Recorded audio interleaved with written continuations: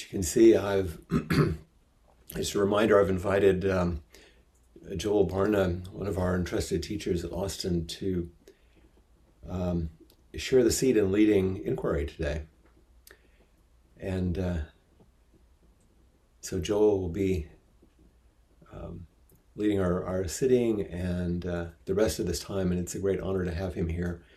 One of our first head student at Appamada and one of our longest time students in Austin. And just as I click, Joel, to invite you and greet you, an enormous rainbow just came outside my window. So it's an auspicious moment for you to unmute and begin to lead today. Thank you.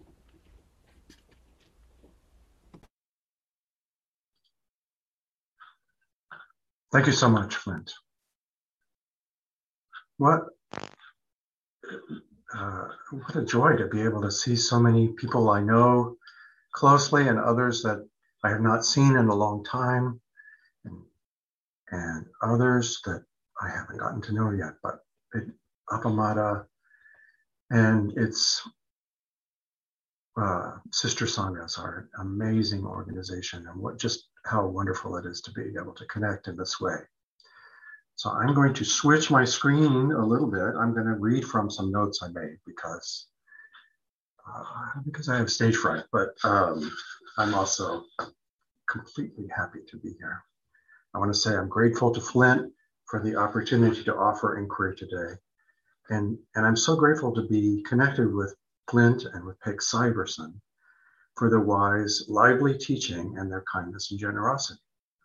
And I am so grateful to all the people who amplify and enliven what Peg and Flint teach in Austin, throughout the Appamada Sangha and all our Sanghas in America, in the US and Europe, and all the people who have shared with me and shared with our Sangha the way that they meet all the difficulties that they have in their life and all the joys that they have in their life, from challenges to health, to relationships, to new growth and so much else.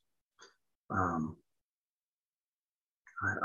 just feel grateful also to the people I've gotten to sit with in person and the people I've learned from and feel connected to, even though thousands of miles separate us. I feel those qualities of generosity and kindness like an encouraging hug, like a challenge to action, like an opportunity to learn and grow in this life, turning toward life as it is. I'm thinking right now of the eloquent, heartfelt introduction that Suzanne Kilkus offered for inquiry a couple weeks ago. If you have not had a chance to hear that, it's available on YouTube and other streaming services. She was illuminating the aspirations and the vow that she and the members of the Open Door Sangha in Madison share, and she connected them first with the ongoing trauma built into our country's history and institutions, which I was grateful for. And I'm thinking about the way that Suzanne modeled aspiration and vow and attentive care so that wisdom could emerge in the space between her and those who came forward with questions for inquiry and could come forward in each of the conversations. That's what Peg and Flint do over and over again.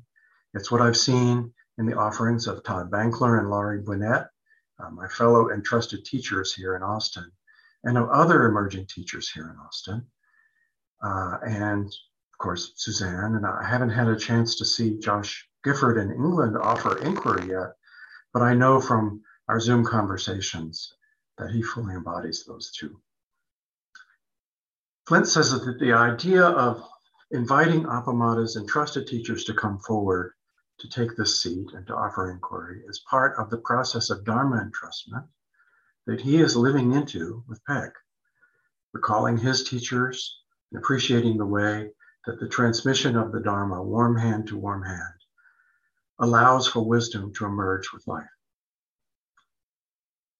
There's folk wisdom that children don't learn from their parents' admonitions, that instead they learn from the behavior that parents model. I'm thinking that I know this for a fact, that yelling at my son never conveyed quite what I hoped it would, but it certainly taught him that yelling was okay, which is not what I wanted to convey. Be that as it may, the kind of learning from modeling for me did not stop when I was no longer for a child. But then I know that the child parts of me are still alive and still hungry to see how those I love live in this world so that those child parts can learn how to find safety and self-confidence. I still have all my conditioning and it shapes how I see the world, but it's not the only thing. Seeing the models who meet, like Peg and Flint, and all of you who meet life in the ways that our teachers show us, is the number one resource for me, the most important resource for me. So I just want to, before we sit and before we go into the actual inquiry part, I realize I've flipped a couple of things in the sequence here already. But I want to offer a very partial list of some of the qualities that I have seen Peg and Flint model and that I aspire to embody as they do. 1, generosity in offering the teachings to all who show up, just as they are. Generosity even to the point of turning over one's home to house a Zendo and moving back into a smaller and smaller bit of it. Dignity in the way they sit, stand, walk, bow, and speak in service of the Dharma. Innate kindness and compassion. Optimism. I'd say they embody what a phrase that I've seen recently that I love, that the Tibetan teacher Yongey Mingyur writes about the Buddha. He says the Buddha compared our basic nature to the sun. Though it's always shining, the sun is often obscured by clouds. Yet we can only see the clouds because the sun is illuminating them. In the same way, our basic nature is always present. It is, in fact, what allows us to discern even those things that obscure it. The next quality I think that they model is patience. That goes with that optimism I was just describing. The ability to see a person, such as myself, dredging up the deepest parts of my conditioning again and again, and meeting me with compassion and with evident confidence that I will be able to access that innate Buddha nature that Yongey Mingyur was describing. They also embody curiosity about our world and delight in the depth of the ancient teachings and in the resources of psychology, systems thinking, and other more modern modes of inquiry, along with energy for bringing the world and these ancient and modern teachings into contact. And along with that curiosity and delight, there's a kind of courage, I think, that enlivens their sense. I'm thinking of the morning chants that we say at Appamada, repentances, refuges, and bodhisattva vows. For years, those were repeated I statements at Appamada. And then Peg, noticing that in the ancient languages, the pronouns were not specified, reshaped them a few years ago, moving them from these repeated I statements to ways in which we affirm our connections to and through each other to the whole universe. And I'm thinking too of Flint's recasting of the Shinshinmi. The first 4 lines of the text are traditionally rendered, "The great way isn't difficult for those who are unattached to their preferences. Let go of longing and aversion and everything will be perfectly clear." Flint recast that for some new practitioners in Arkansas, it's my understanding, so that they now read, "Love and acceptance." I'm sorry, I'm tearing up.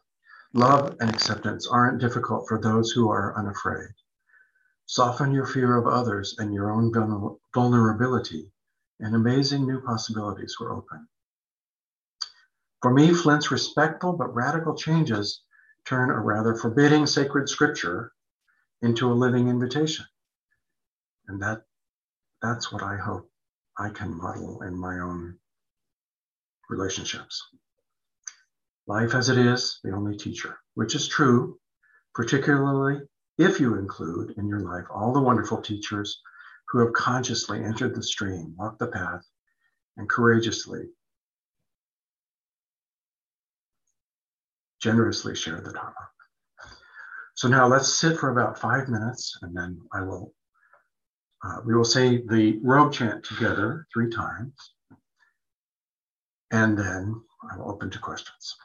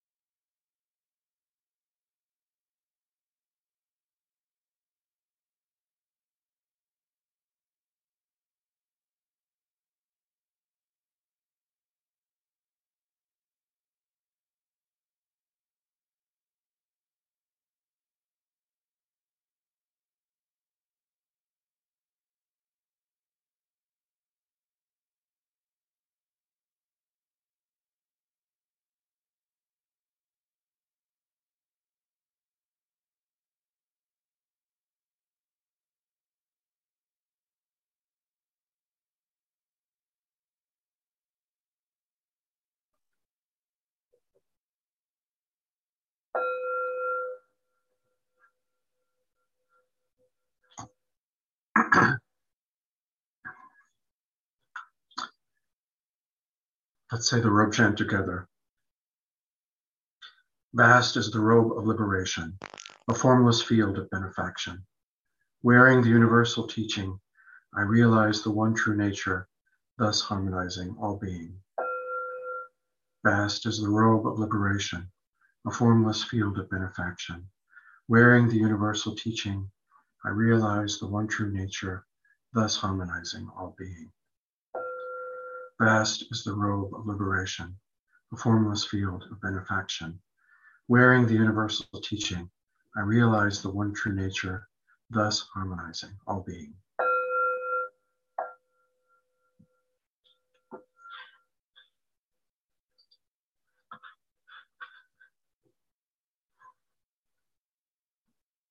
We've, our great host, Maria Boyd, has spotlighted the video for me, which means that I can't see but just a couple of Zoom windows now. But I would like to just invite everybody to do what Suzanne invited everybody to do a couple weeks ago, which is to wave. It's just such a joyous thing to be able to recognize the people I can see. If you go into gallery view, Joel, you'll be able to see everybody. So I can switch, okay, good. Yeah. All right, thank you, thank you.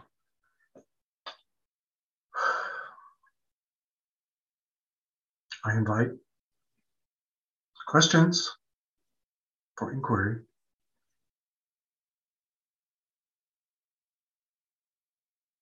We have Richie. I see Richie raising his hand. Thank you, Richie. Welcome. Sorry, I just needed a drink. I was thinking about this simile where I think it's a Buddha and he's talking to the king. He's talking to a king and he says to the king, you say there's like something coming from the east and something from the west and something from the north and the south, and it's crushing everything in its path and killing every living thing. You probably heard it before I was heard it. I was reading it last night and he said, what would be the right thing to do in that situation? What would you do? And he said, well, I'd be generous and I'd give and I would be kind. And the Buddha said that was like the right thing to do. That, and it got me thinking about what we say in the chant, where we say at the end, just this moment, compassion's way. And I was thinking, what would be the most compassionate thing to do? Imagining, we've all got an impending doom coming because we're all going to die one day anyway. So what is the best thing to do in each moment, the most compassionate thing that, so we're all a bit different. I mean, like the king, he had lots of wealth, so he just gave that away and that was great. But some people, they don't have that. And some people, I was just thinking about all the different ways that we can give and maybe even just sitting still. I thought maybe that, not causing any harm and just sitting, maybe that's another compassionate thing to do. Mm-hmm. Richie, those are great examples. Does that exhaust your list of things that you can do? I bet there are more. Loving kindness, I could practice loving kindness, wishing everything well, if I see a being that's in need in front of me, I can help them, sort of thing. How do you see compassion's way?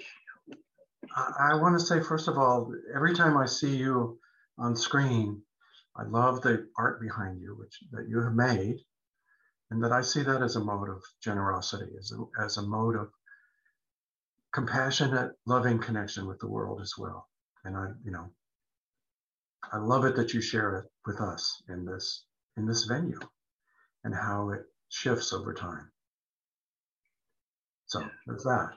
Making things which come out of our generous connection with the world is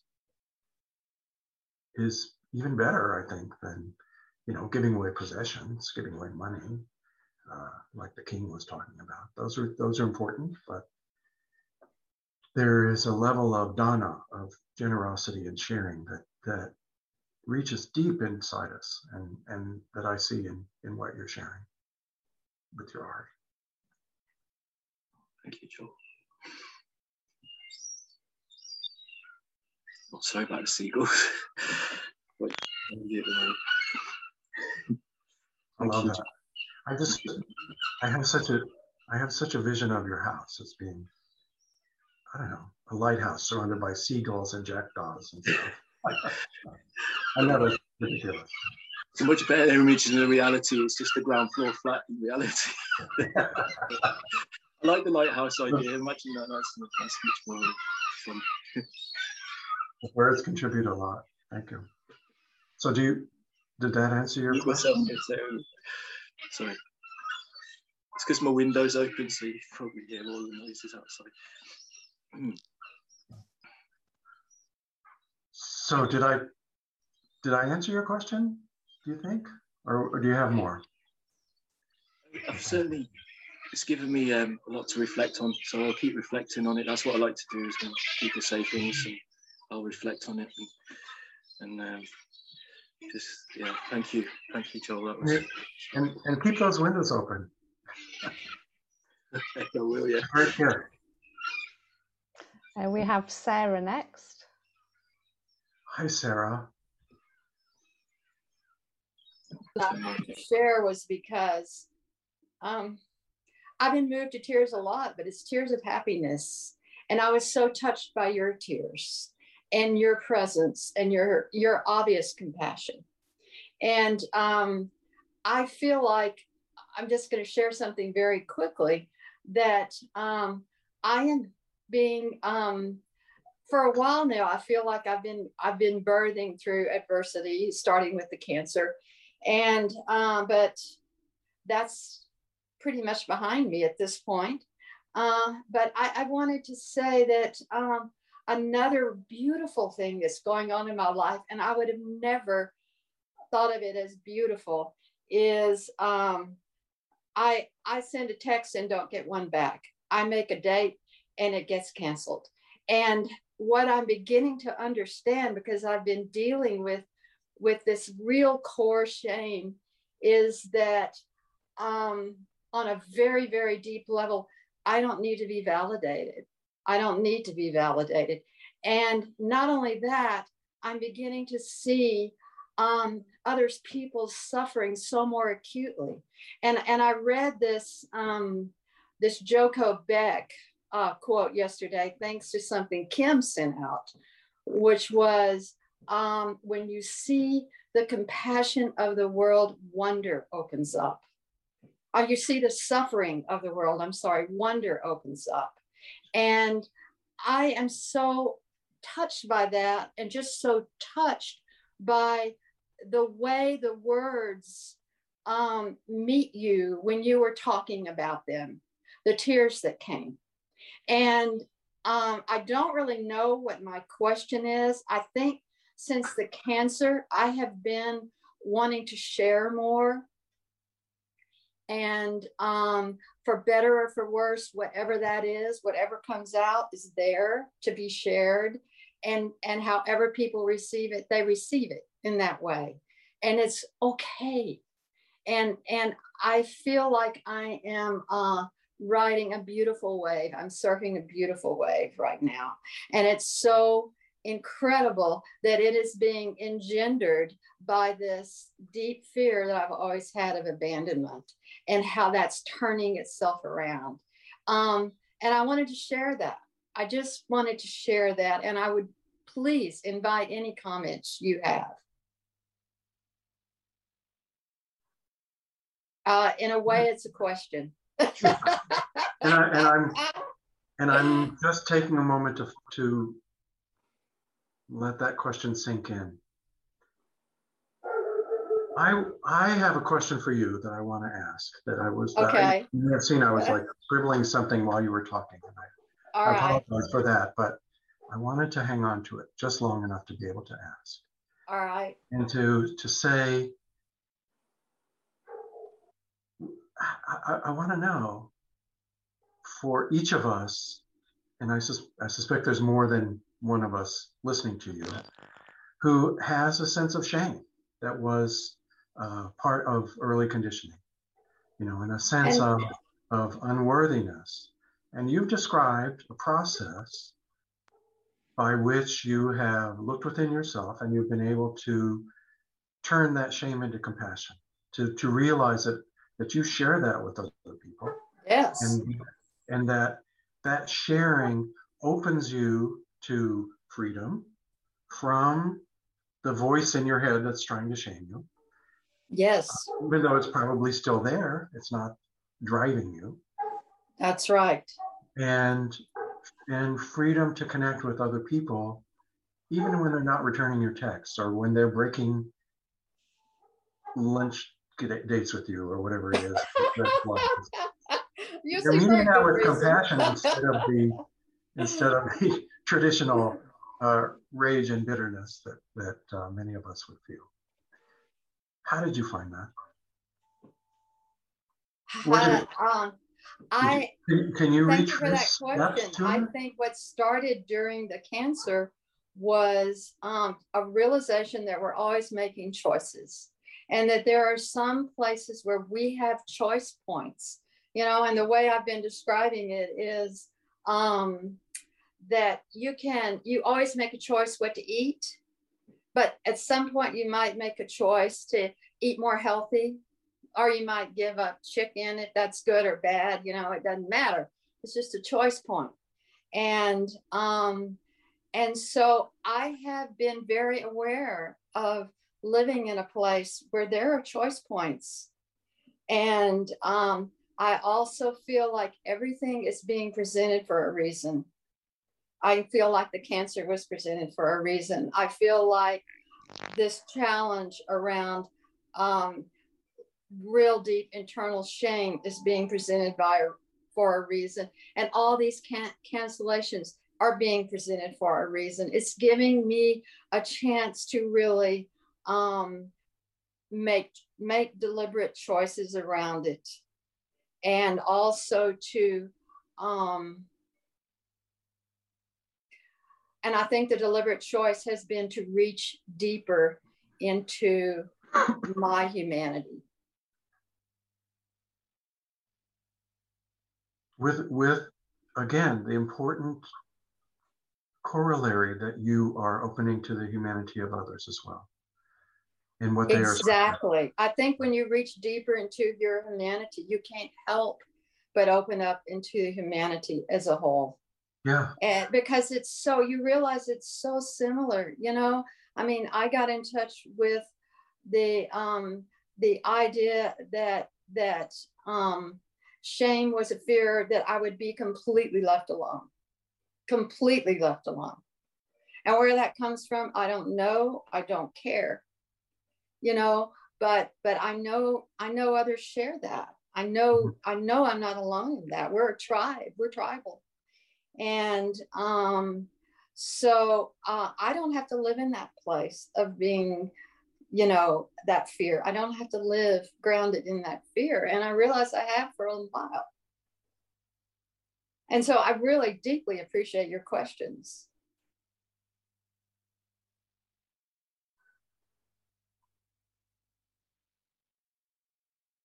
I was talking about modeling before. And people who can live their lives as you are living yours. And there's so many that I know through Appamada live their lives. Yes. Where they yes. honestly face the shame that they carry. And then they don't do what I used to try and do and try and kill that voice. Yeah. They just acknowledge that voice. It's so fucking painful. Excuse me. Yeah. Yeah. But to then realize that that's an opening for them, an opening for choice, an opening for compassion. Yes. And that connection, that feeling of connection. Yes. Comes in. Yes. It can come in. And I so appreciated what Richie said, because I know, while I can on a certain level, I can't count on other people's responses all the time. Because everybody's dealing with their own slippy stuff. You can't count on other people's responses. But what I heard Richie say was that you can choose to be kind. And I just appreciate the way you met him in terms of his art and the way he gives in that way. And Richie, thank you. I do it too. And I'd love to see it as a gift. Mm-hmm.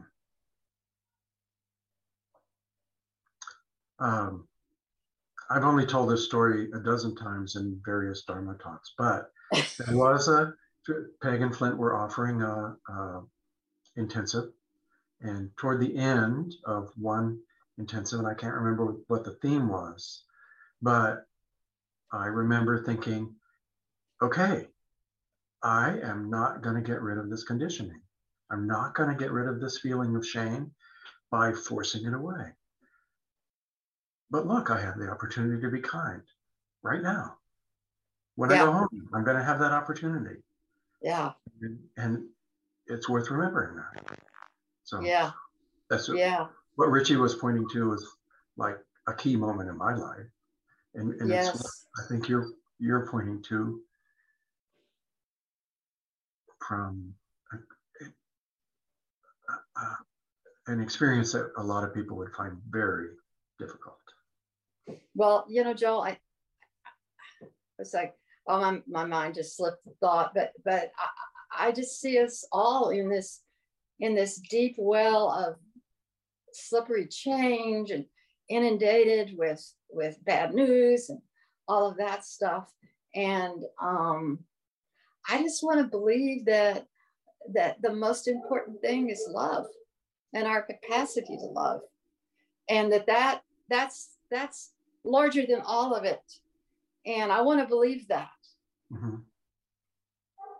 And so, when I see your tears and I hear Richie, I can believe that. And when I'm in this community, I can believe that. And I'm just so deeply, deeply grateful for it. And what's been given to us is huge. True. It's ancient and it's as fresh as this conversation. Say again? It is ancient from before the Buddha's time, from Kalpas before the Buddha's time, and it is as fresh as this conversation. Absolutely. What a beautiful observation. Thank you. Thank you. Thank you, Sarah. Thank you. Have Suzanne next.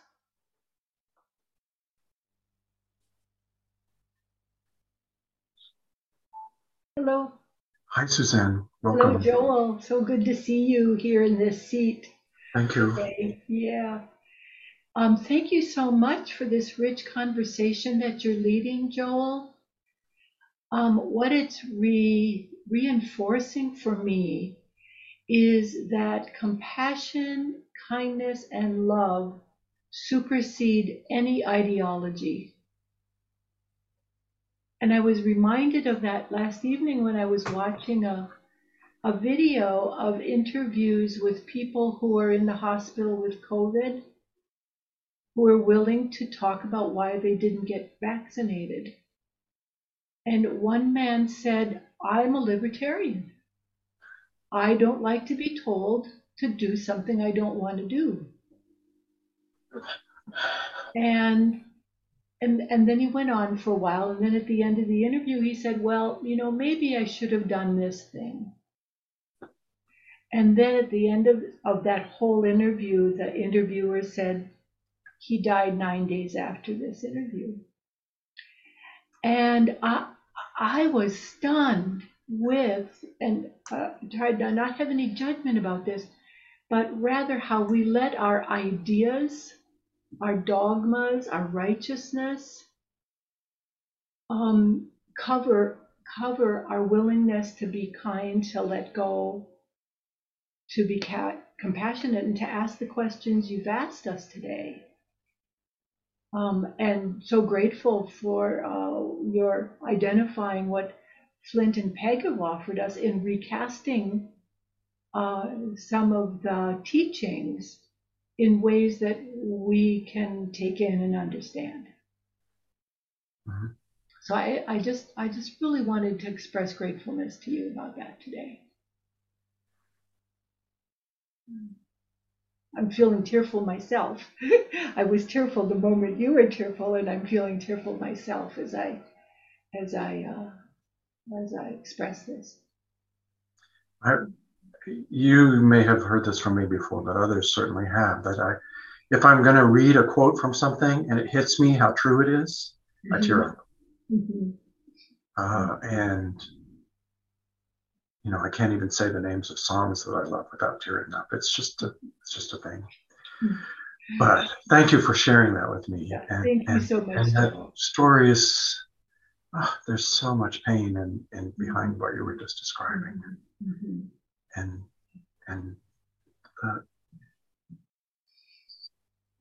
the this is just, everything is unknown. And we cannot control the future, and all the aspects that look like we might be able to control them, they slip away pretty fast. And I love the way that you, as I was trying to describe before, you model inclusion and generosity, even to those who hold viewpoints radically different from your own. And how you show that that is not only necessary, but possible and available to us to take on, to live into. Thank you. Thank you, Joel. We still have some time, and if nobody comes forward, I'm going to read Crossing Brooklyn Ferry by Walt Whitman. Let's take about 20 minutes. So. Now we have Lynn. Hi, Lynn. Thank you.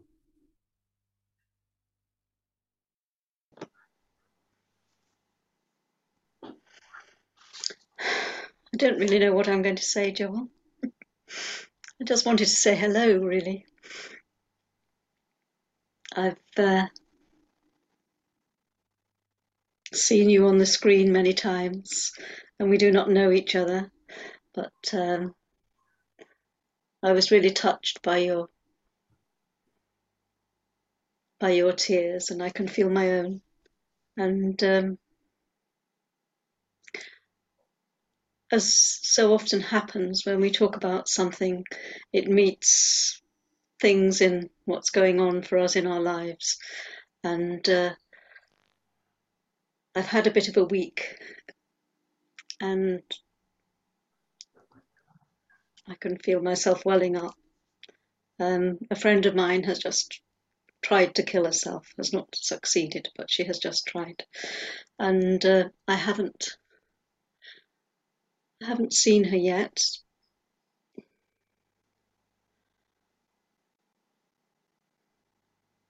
And I was just thinking about, our kindness and compassion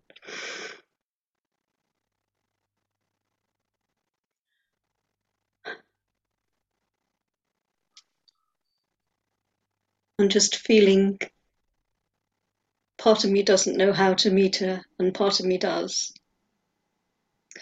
And how to, I suppose, I know which part to listen to. But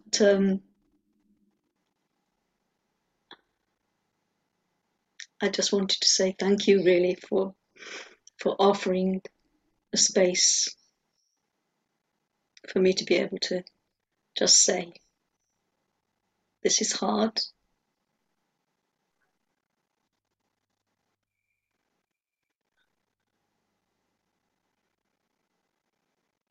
And I can't take her pain away.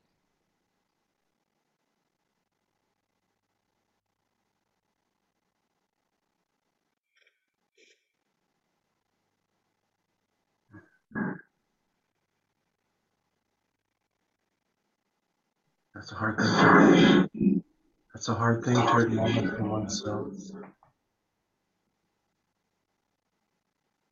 I thank you for bringing this.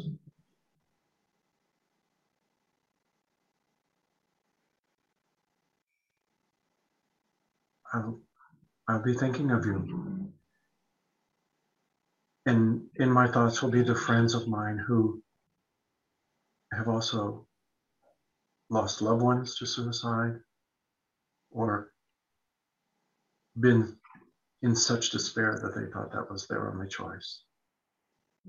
Who are close, who I'm so thankful that they were unable to succeed and that they have found more peace in their life and been able to find a way to move forward with their lives in spite of that pain.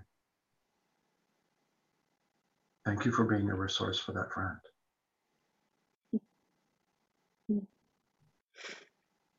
I don't know how much I am strengthened by all the love and kindness that I feel in the Sangha. And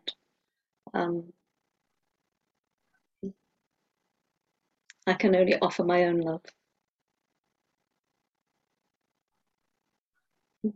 Thank you.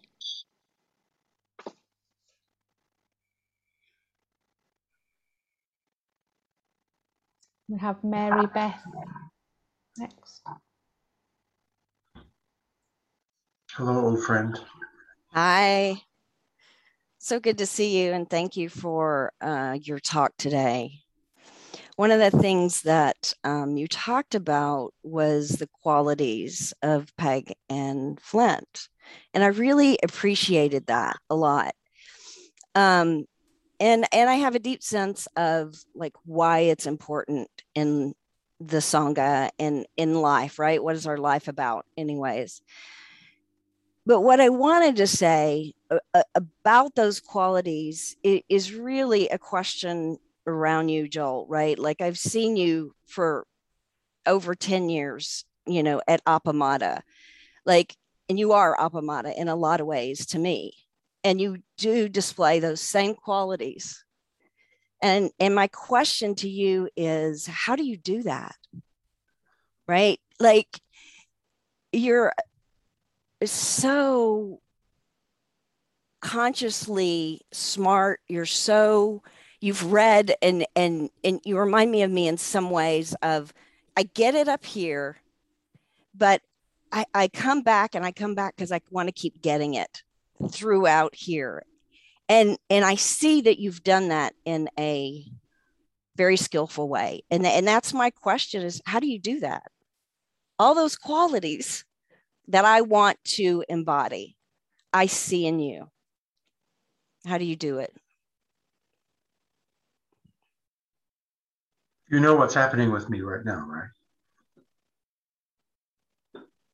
No. You know that there's a critical voice saying various things in my ears, right?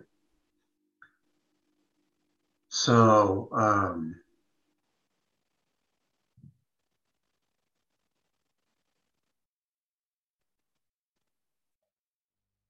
I cannot answer your specific question, but I want to do what Richie and Lynn and Sarah were pointing to before. And that is to say, as Joko pointed out, every moment we have a choice. Be awake, live our karma, live out of our conditioning, or with as much energy and courage and compassion and patience as we have available to us in that moment to connect, to invite, to connect. That's why I made that list, is because it reminds me of how I can wake up. And I need those reminders all the time. So you're a very kind person to say those things, Mary Beth. And guess what? You couldn't have said that if it wasn't true about you. Well, that's kind. And I think what really helps is you said, mention your critic. And I think that really spoke to me because I have the same critic. And something else that you said about your conditioning really helped, because I'm sure Peg and Flint have conditioning and inner critics, and bringing it back to you having your conditioning and, you know, having that inner critic. I think that's what I needed to hear, because it's just a part. And I'm going to continue to have my aspirations of the qualities. And I'm going to be reminded that my inner Joel is, yes, I will have a critic, and yes, I will have conditioning, and I can still move forward and aspire. So thank you. Very helpful. Right back. Thank you. We have Ellen next. Hi, Ellen. Thank you so much for coming forward. Oh, well, thank you for being there. It's good to see you there. I guess what I want to talk about is warm hand to warm hand, because I'm pretty impressed with that lately. I read Joko Beck's book, newest book, and she talks about core belief. And nobody's that I can recall has ever talked to me about core belief at Appamada, not in words like that, but I have definitely, maybe it's been said, I don't know, and I didn't hear it, but that's definitely one of the greatest gifts of Appamada to me is, seeing it and then not really believing it anymore. Just once you see it, you can't quite live right there in the middle of it anymore. And so early on, one of my early meetings with Peg, she said, oh, you ought to, we were talking about books, oh, you ought to read some of Joko Beck's books. And I did. And I came back and said, oh my God, she's incredible. I wish I'd known her. And then now reading this new book, I realized, oh, I do know her through Peg. And Peg doesn't act like her. And she might occasionally quote her, but Peg is herself. But I definitely see her teacher flowing through her. And mostly I just want to say I find that sort of interesting and amazing. And I'm wondering, how do you experience the warm hand to warm hand, and what has it been? How has that been for you?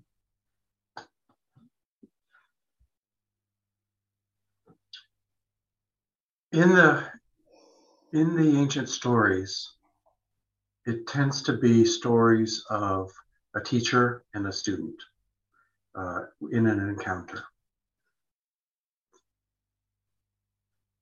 My experience has to do with Peg and Flint, but it also is everybody in the Sangha, everybody I get to meet online. And I've said this maybe a dozen times in various talks, but I'm not wearing my rakusu right now, but I have a rakusu that was sewed by dozens of people.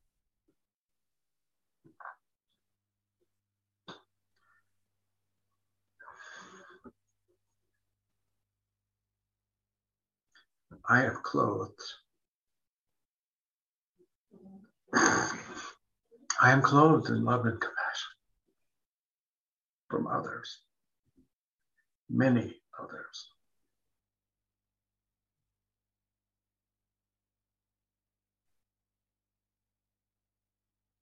So that's what the experience is like for me.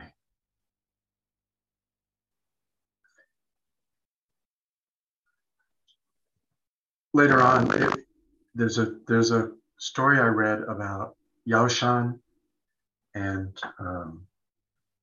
okay, I'm going to stop it. I'm already confusing names and stuff, but it had to do with a teacher, not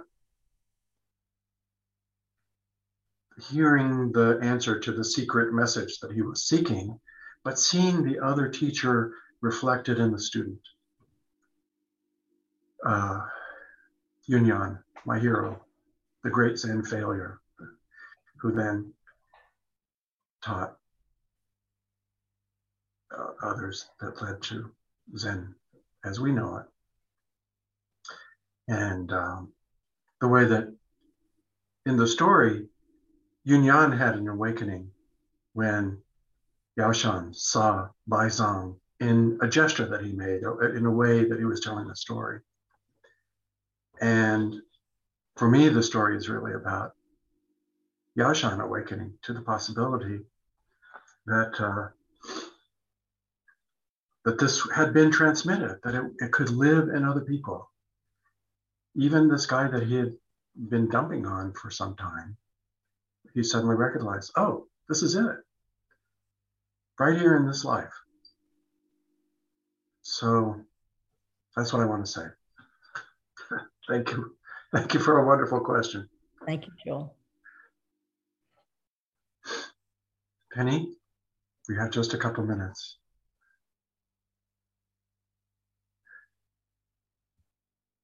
Can you hear me? Yeah. Can now, yes. Okay, all right. First of all, thank you very much for guiding us today. It's been lovely having your kind presence. And anyway, I just wanted to say that when Lynn brought up about her friend, you know, it just all of a sudden from my unconscious immediately roared up an experience that in my personal life of an attempted suicide by an ex-husband. And it immediately, what came to me when that story came racing up like that, unleashed, was what Flynn had said to us: you're more than your stories. And so, in other words, this is a good closing comment, because what you have said, what all the people have said before I spoke, builds on this, and that's what you were alluding to, the stories, and then that person who said about the core belief. Because when that comes to you that we're more than our stories, that core belief is there, and the stories may have a terrible impact on you or, you know, your family or repercussions, but they're just a story, and we have our main being. I just wanted to share that.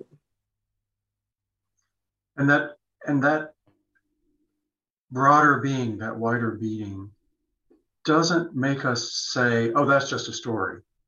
And we don't react to our friends by saying, oh, you're just living out of a story. It opens us to connect with them, right? Yes. To really feel what they're feeling. Thank you. Thank you.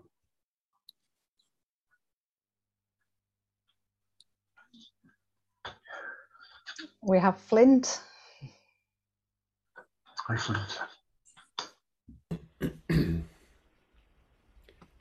just wanted to slip in here right at the end. I'm full of appreciation and tenderness. When you told the story that you just told, the Okoan, Yashan, and the way that you spoke about it impacted me very, very tenderly. And I was thinking about all the wonderful things you said and the nice qualities, and I wanted to just reflect an additional one for you as we come to an end. And that is, I know you well, so I know that, and you've spoken of it, how quick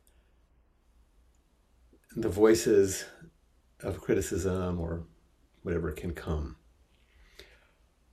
But what I've seen over the many, many years of your wholehearted effort is that voice might come very quick, but I deeply appreciate how much time you take in the space you make as you're meeting yourself and others that you're not quick, that you're thoughtful, and you're patient. And there's a space you make that's quite unique, that really is touching to me, and I think important for others too. So I wanted to comment on that because it's the gesture. It's one of the Joel gestures of kindness. So you're considerate and thoughtful, and you take your time. Thank you. I won't take up any more of your time now. Flint, before you go, oh my gosh, thank you for saying that and for that reflection. It means a lot. Remind me of the chant that we say at the end. It's jumped out of my head.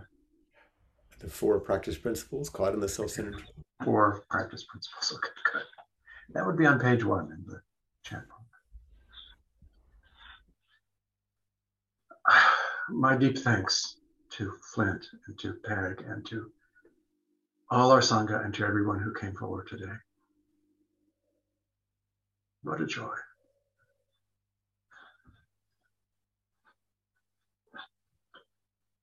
So let us say the 4 practice principles 3 times. Caught in the self-centered dream, only suffering. Holding to self-centered thoughts, exactly the dream. Each moment, life as it is, the only teacher. Being just this moment, compassion's way. Caught in the self-centered dream, only suffering. Holding to self-centered thoughts, exactly the dream. Each moment, life as it is, the only teacher. Being just this moment, compassion's way. Caught in the self-centered dream, only suffering. Holding to self-centered thoughts, exactly the dream. Each moment, life as it is, the only teacher. Being just this moment, compassion's way.